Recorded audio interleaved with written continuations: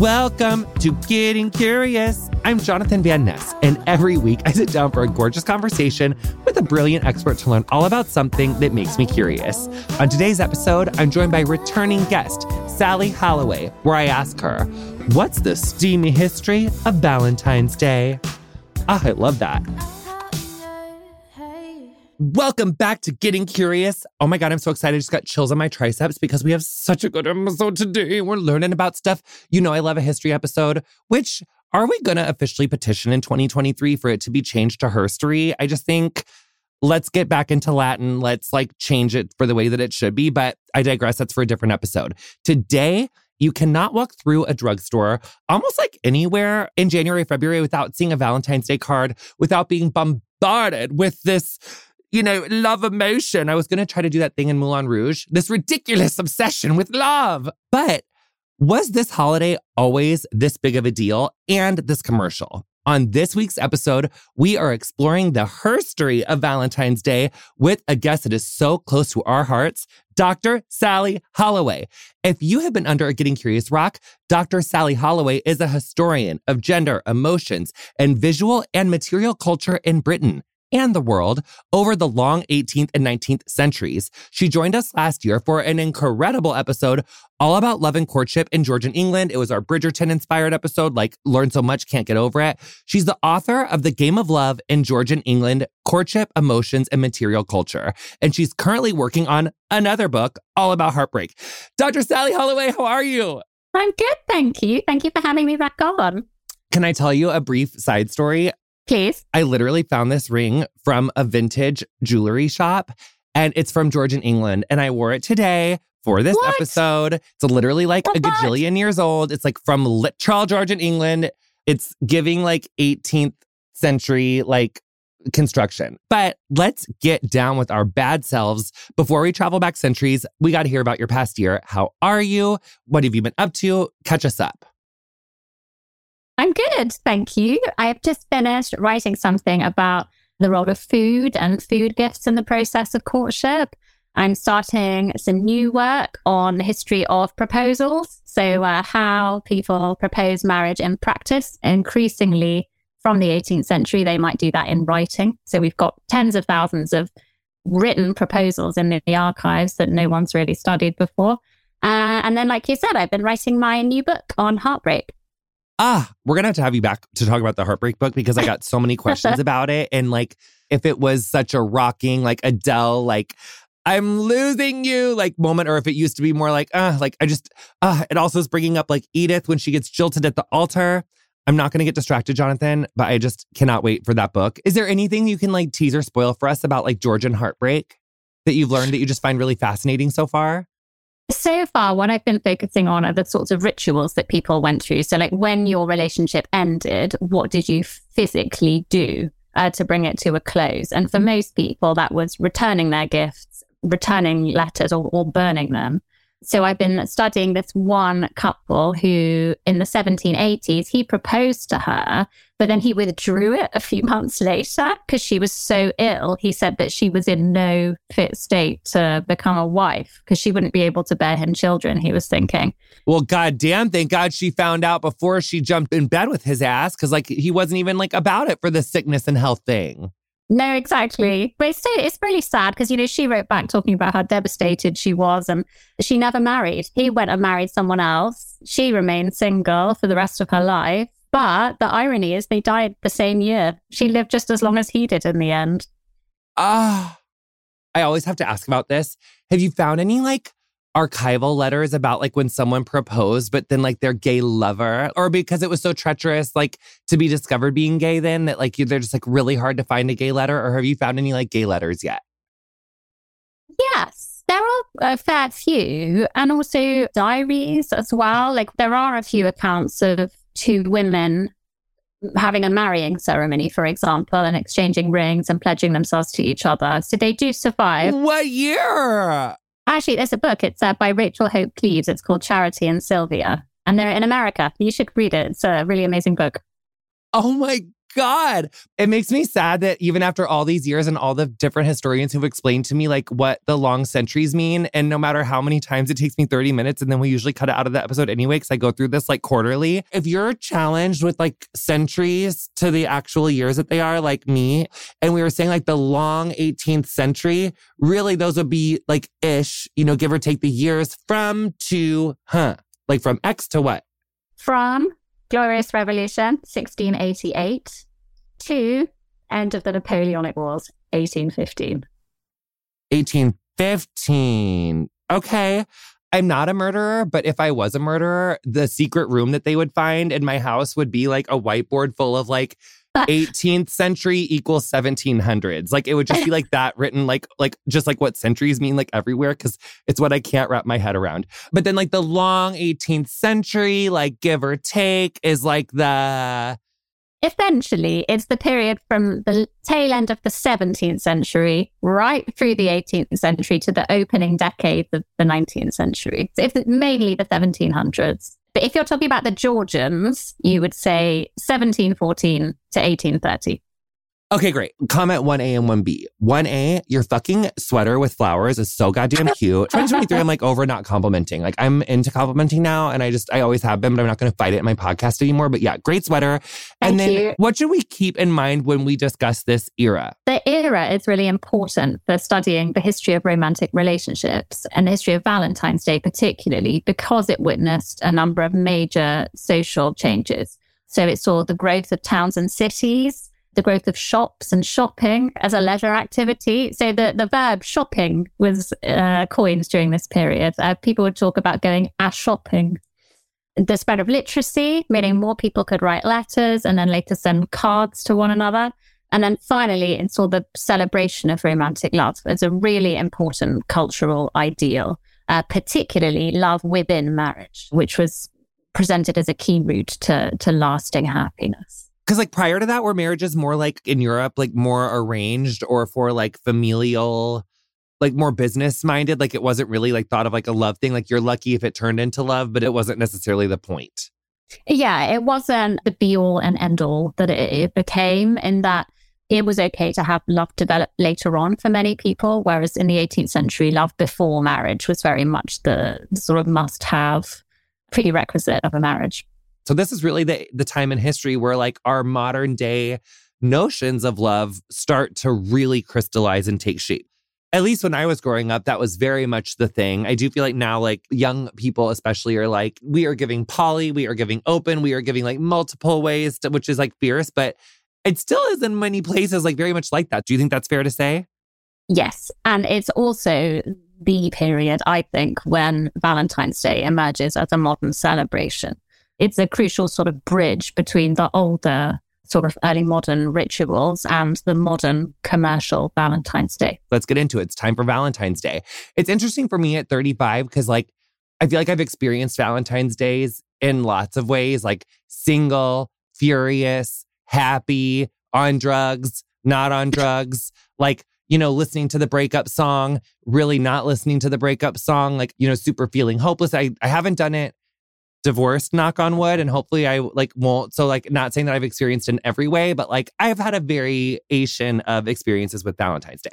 Is this holiday like really named after St. Valentine? And who is that? So yes, it is named after St. Valentine, but no, he didn't have anything to do with love or romance or dating and so on. Was he about like pillaging and stuff? Was he like not cool? Or was he like, well, he was a saint, but who knows anymore? Yeah, he wasn't pillaging, more, preaching. Yes, more like Christian pillaging, which is like a different kind. Yeah. Because even Mother Teresa, honey, we learned she was hardcore. Okay. We talked to two of her like former nuns, really intense. That little lady packed a wallop. Okay. So was the holiday originally about love then? Or was it about being like not a slut? Well, it was originally a feast day. It was in the 14th century that it first became associated with love. And that's because of poets like Geoffrey Chaucer started to describe the 14th of February as marking the onset of spring, which is why I thought I'd wear my spring jumper. It's a time of blossoming and romance. They talked about how birds would, shake off the winter, welcome the summer sun, and choose their mates for the year. And the irony of that is that it's still absolutely bloody freezing in England in February. It's snowing here at the moment. The average temperature in February is about 7 degrees, but it stuck. And the day after that became associated with pairing and mating rituals. Coming from the middle of America where it's very cold in February, I get that. It's like the first time that you see the high be like 44, you're like, oh my God, I'm wearing shorts.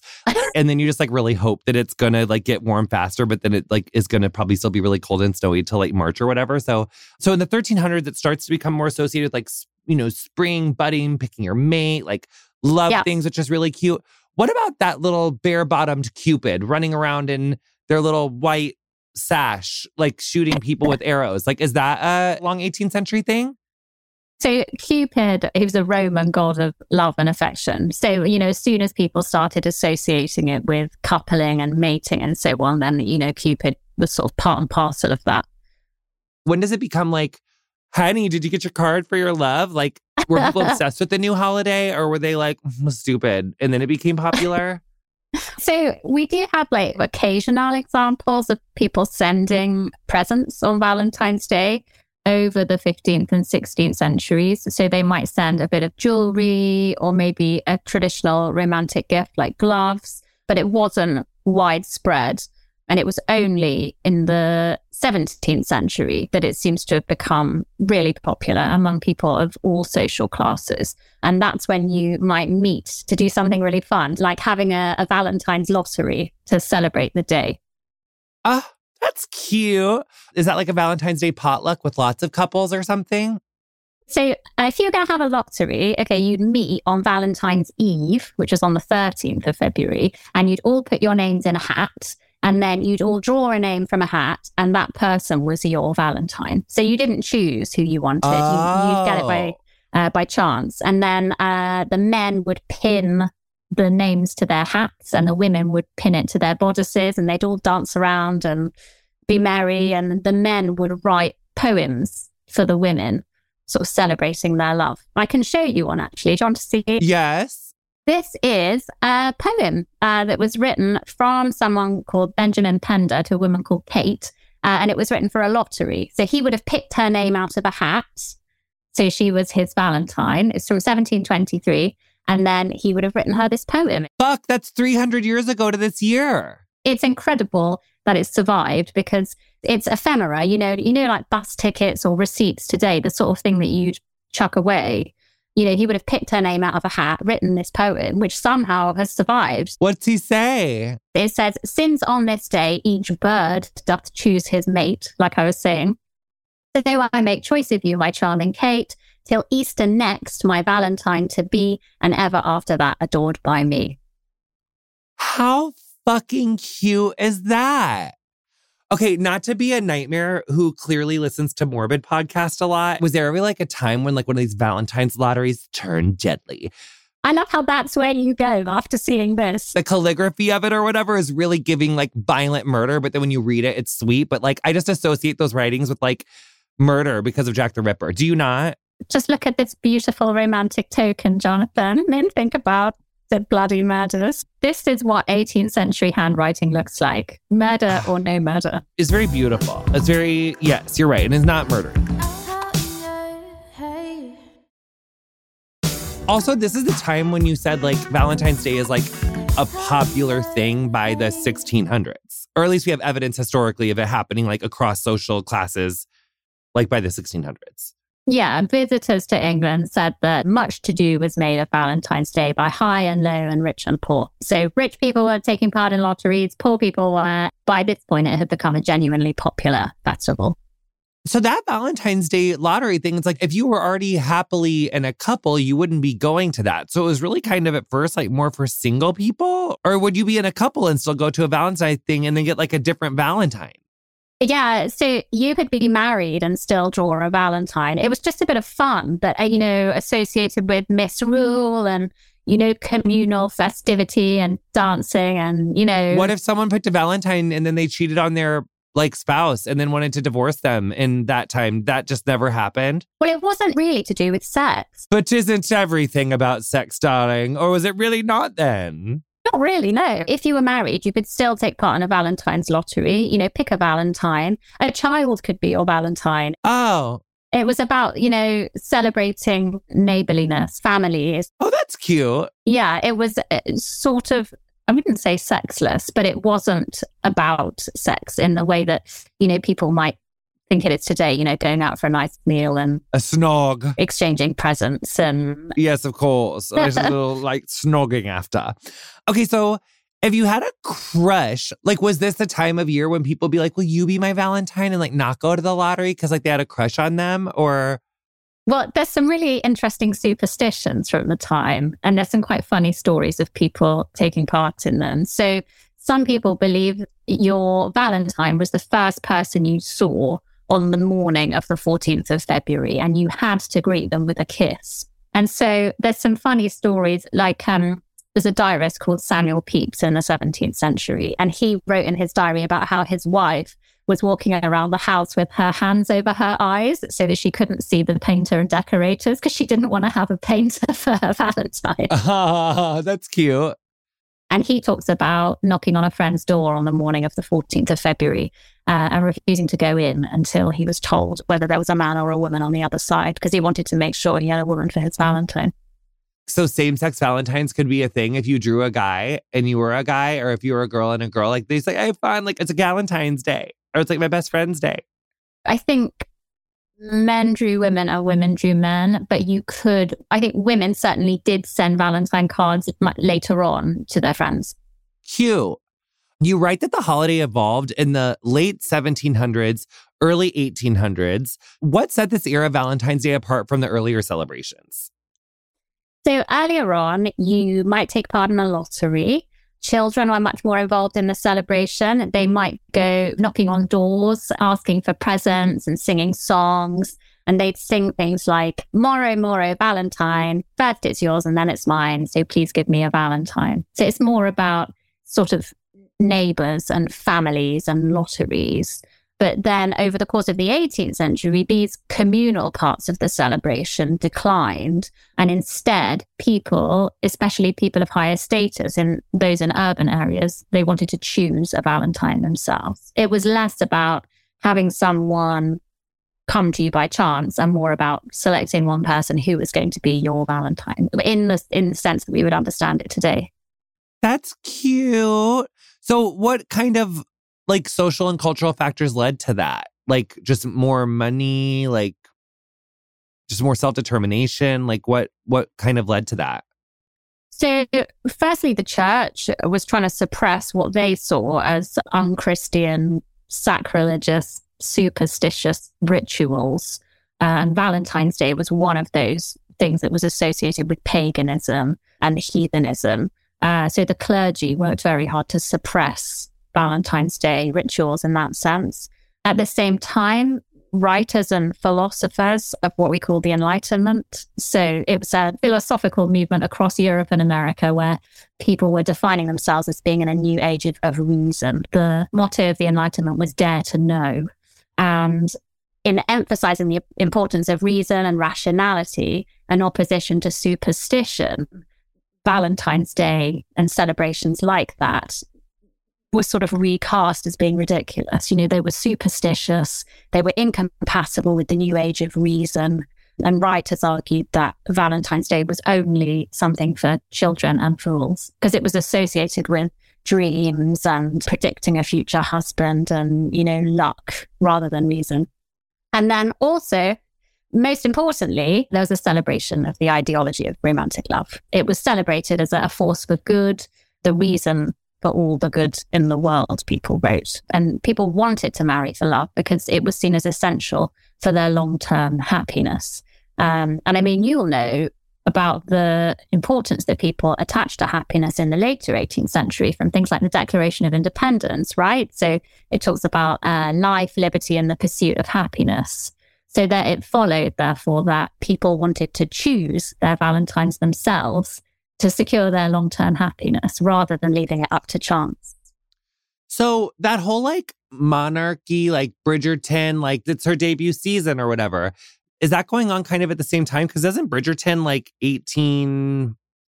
So over the 18th century, social elites withdrew from these communal practices like lotteries and would have been more interested in choosing one Valentine for themselves and perhaps, sending them a card, for example. When I think about like the 90s, it's like, I think about like the way that the internet like changed the economy. Last year, we talked about like the post office and the printing press and its kind of role in changing things at that time, because it also like shifted economy and how people buy things, how people access information, et cetera. But how did the rise of the post office and the printing press, those innovations, how did they affect Valentine's Day? So the 18th century saw a boom in all different kinds of printed paper goods. So newspapers, pamphlets, satirical prints, trade cards, which are like business cards today, printed writing papers, and greetings cards, most importantly. And they changed how people celebrated Valentine's Day because it meant that you could buy a Valentine card from a shop instead of having to make it yourself. They were quite cheap to buy from a shop. It would only cost you a few pence. And I suppose it was a desirable consumer object. But at the same time, handmade Valentines did have that special meaning because the sender had taken the time and the care to make it with their own hands. I can show you, actually, if you want to see. I'd love to see, yes. Okay, here we go. I'll show you an example of a handmade Valentine. So this is a handmade Valentine. It was sent from someone in Manchester to someone in Liverpool in 1783.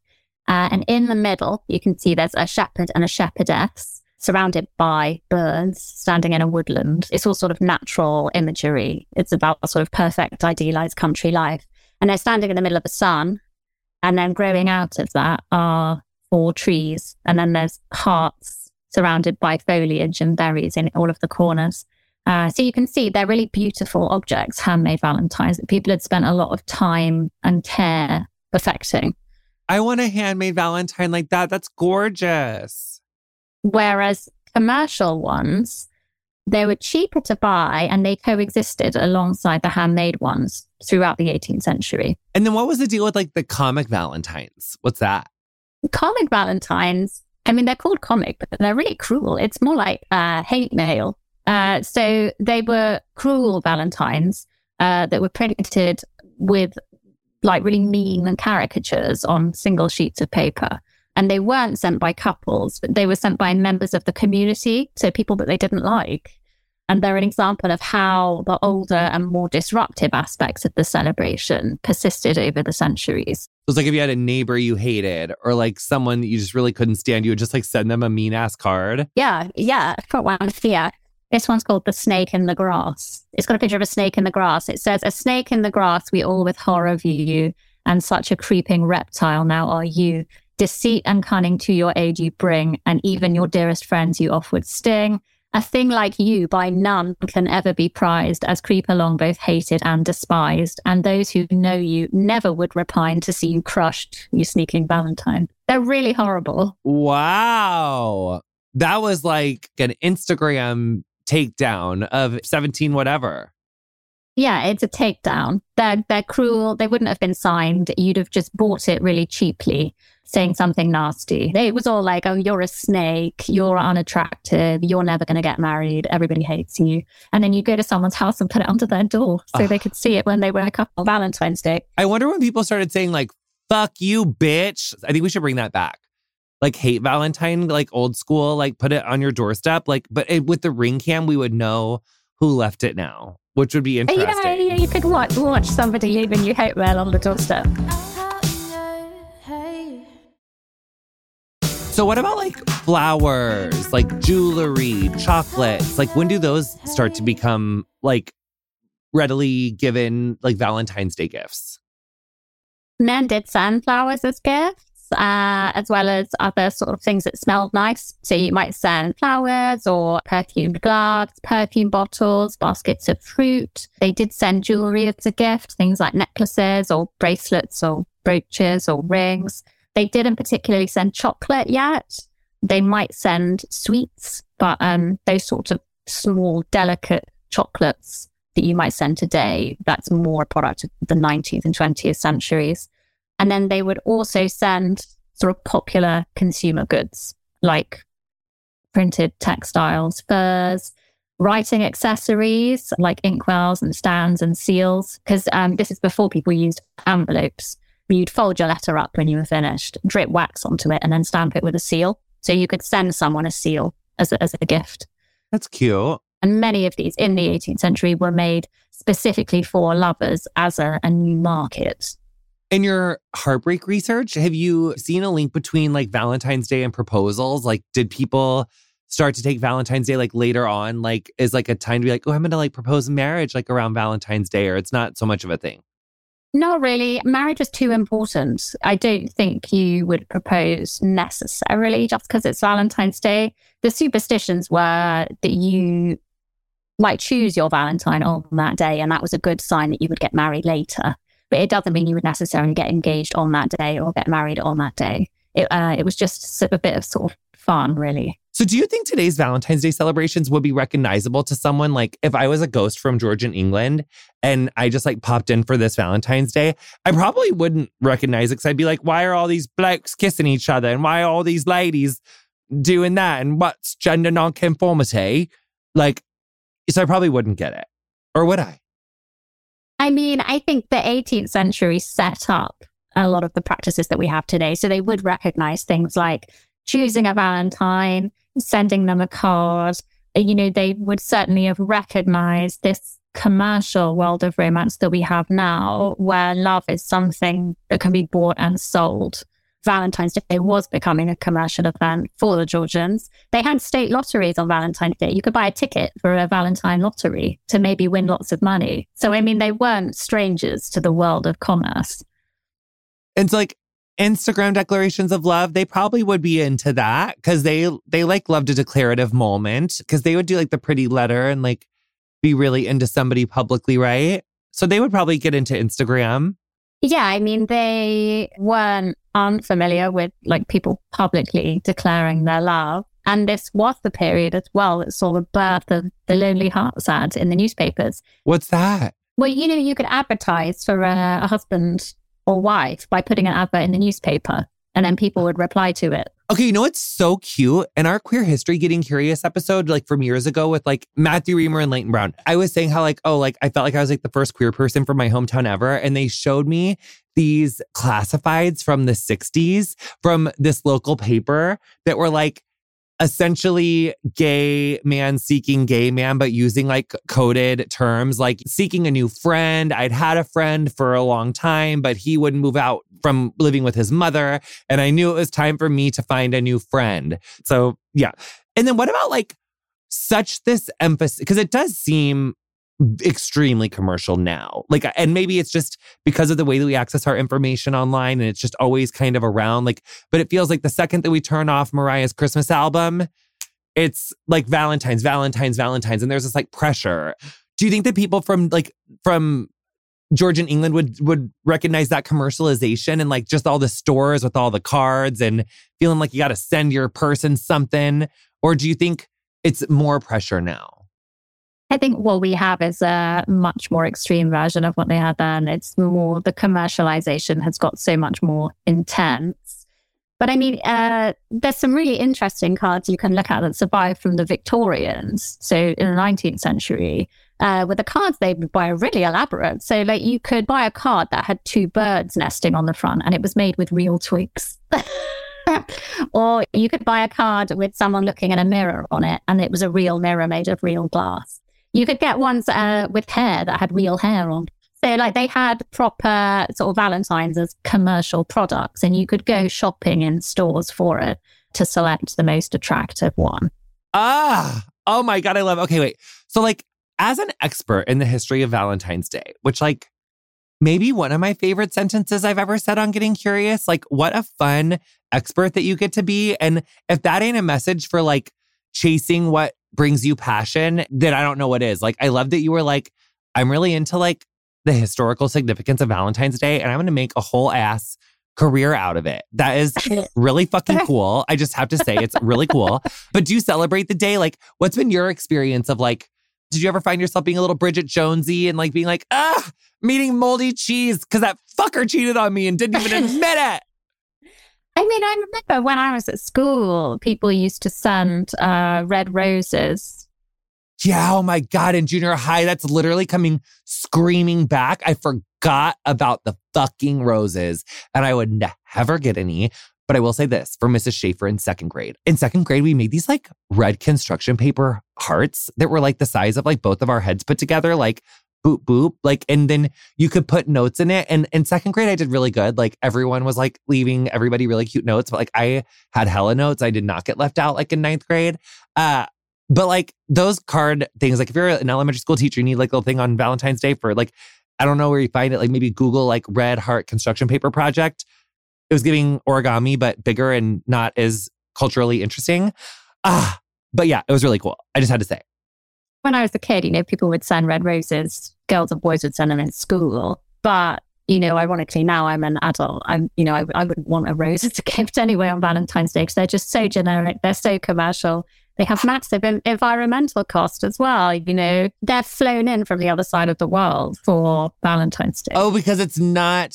I was like, actually, darling, I don't know what part of England you're from, but I've seen lots of roses there. But I guess, of course, darling, it's the spring. Yeah, it's pretty cold. There's no roses blooming here right now. There's snow on the ground. Well, fuck me. But what about other stuff? Do you celebrate it not with flowers? I wouldn't say no to some nice local flowers. I'd never say no to some chocolates. Or some snowbells. That's like a nice local flower for England, like those white flowers. A snowdrop. Yeah, the snowdrop. Do you watch Gardener's World with Monty Don? I don't watch Gardener's World. It's a really good show. It's like one of my top 3 favorite British shows. I watch it almost every night. That's how I knew about what snowdrops are. So some locally sourced flowers, yes. Not roses, unless you grew them during season, cut them, dried them, ground shipped it, kept it in a closet for 7 months, and then you could give them dried flowers that are still really beautiful and maybe didn't have such an environmental impact. Nice little flowers, nice chocolate. I just, I have gone out for dinner on Valentine's Day before, but they jacked the prices up so much. It costs a fortune. And you think, what does having that really expensive set menu with the expensive jewelry and the roses and everything, is that really the only way that we can express love now through money? I love a bath present. Like, can you give me a bath soak or like I just love a bath. Like, can you give me some like great bath oil or like, not to constantly talk about my husband, but he got me a fucking stick on the back of the bath pillow so that you don't have to get all cold when you put your back on it. It's now I got a pillow. It's nice. So chic and he's so thoughtful and cute. So I love a bath moment. That's the gift of leisure and me time, Yes. Get rid of the roses and the luxury chocolates and diamond rings. I think the celebration used to be a lot more about community, about neighbors, about family, rather than money. So I would perhaps bring back some customs. People used to bake Valentine buns. I'll show you a picture. Hold on. I fucking love buns. Who doesn't love buns? I mean, come on. So this is a Valentine bun. Oh, it looks a bit like a spotted dick. It's like an ice bun without any icing. Do you have ice buns in the States? Yesterday, someone had the nerve to say to me with a fucking straight face, I don't like hot cross buns. And I was like, don't fucking say stuff that you don't understand. Because it's literally a goddamn British cinnamon roll and it's gorgeous and it's so delicious. I love a hot cross bun. I'm violent about, you know what? Do you know what my favorite British dessert is? Not to go off on a tangent. Okay. Sticky toffee pudding. Oh, yeah. That would probably be my last meal. That's my favorite. I almost don't have words for how much I love sticky toffee pudding. Do you love it so much too? I do love sticky toffee pudding. I don't know where to make it a good gift. It's a bit sticky. I can't promise that this is my last off-subject question, but Mark is constantly telling me that if I'm going to really nail my British accent, I have to pick a region and stay there. But I have this annoying habit of I go to every accent just to get through words that I may not know how to do in that, home region accent. But after our 2 times being together, I've realized that if I was going to case study an accent and try to fully rip one off, it would be I love, what area are you from over there that's got this cute ass accent? Thank you. Generic Southern accent. I think my problem as an American is that everything sounds posh. Every British accent sounds just elevated, regal, sexier, like better. But I know they're also different. So leave the pressure, embrace the fun would be for our Valentine's Day 2023. Yeah. And also leave the money, make something yourself. Okay. Love that. So most important question here. Is there anything else that we need to know before we wrap up this episode? You have been caps lock patient with me today. Like not even capital P, just like caps lock. I appreciate it. I just love talking to you so much. But is there anything Valentine's Day that we need to know that you would just be like remiss if you did not tell us? You can read more about the history of Valentine's Day and romantic rituals more broadly in my book, The Game of Love in Georgian England, which is out now in paperback. So it's cheaper. It's 25 quid. Thank you so much for coming on Getting Curious. We love you so much. And thank you so much for your work, Sally Holloway, Dr. Sally Holloway. Just thank you so much for coming and sharing your scholarship, your work, everything that you work so hard on all the time. We can't wait for the new Heartbreak book. But in the meantime, we've got your gorgeous book, which you're going to give us the title of again right now. The Game of Love in Georgian England, and it's out now in paperback. We are reading that now until your Heartbreak book comes out. We love you so much. Thank you so much for coming on Getting Curious. Yay. Thank you. Thank you for having me. It's been really fun. You've been listening to Getting Curious with me, Jonathan Van Ness. Our guest this week was Sally Holloway. You'll find links to her work in the episode description of whatever you're listening to the show on. Our theme music is Freak by Quinn. Thank you so much to her for letting us use it. If you enjoyed our show, introduce a friend, honey, and please show them how to subscribe, because that is how we keep the lights on. Follow us on Instagram and Twitter at CuriousWithJVN. Our editor is Andrew Carson. Getting Curious is produced by me, Erica Gatto, and Zara Krim. Give it up. Yes.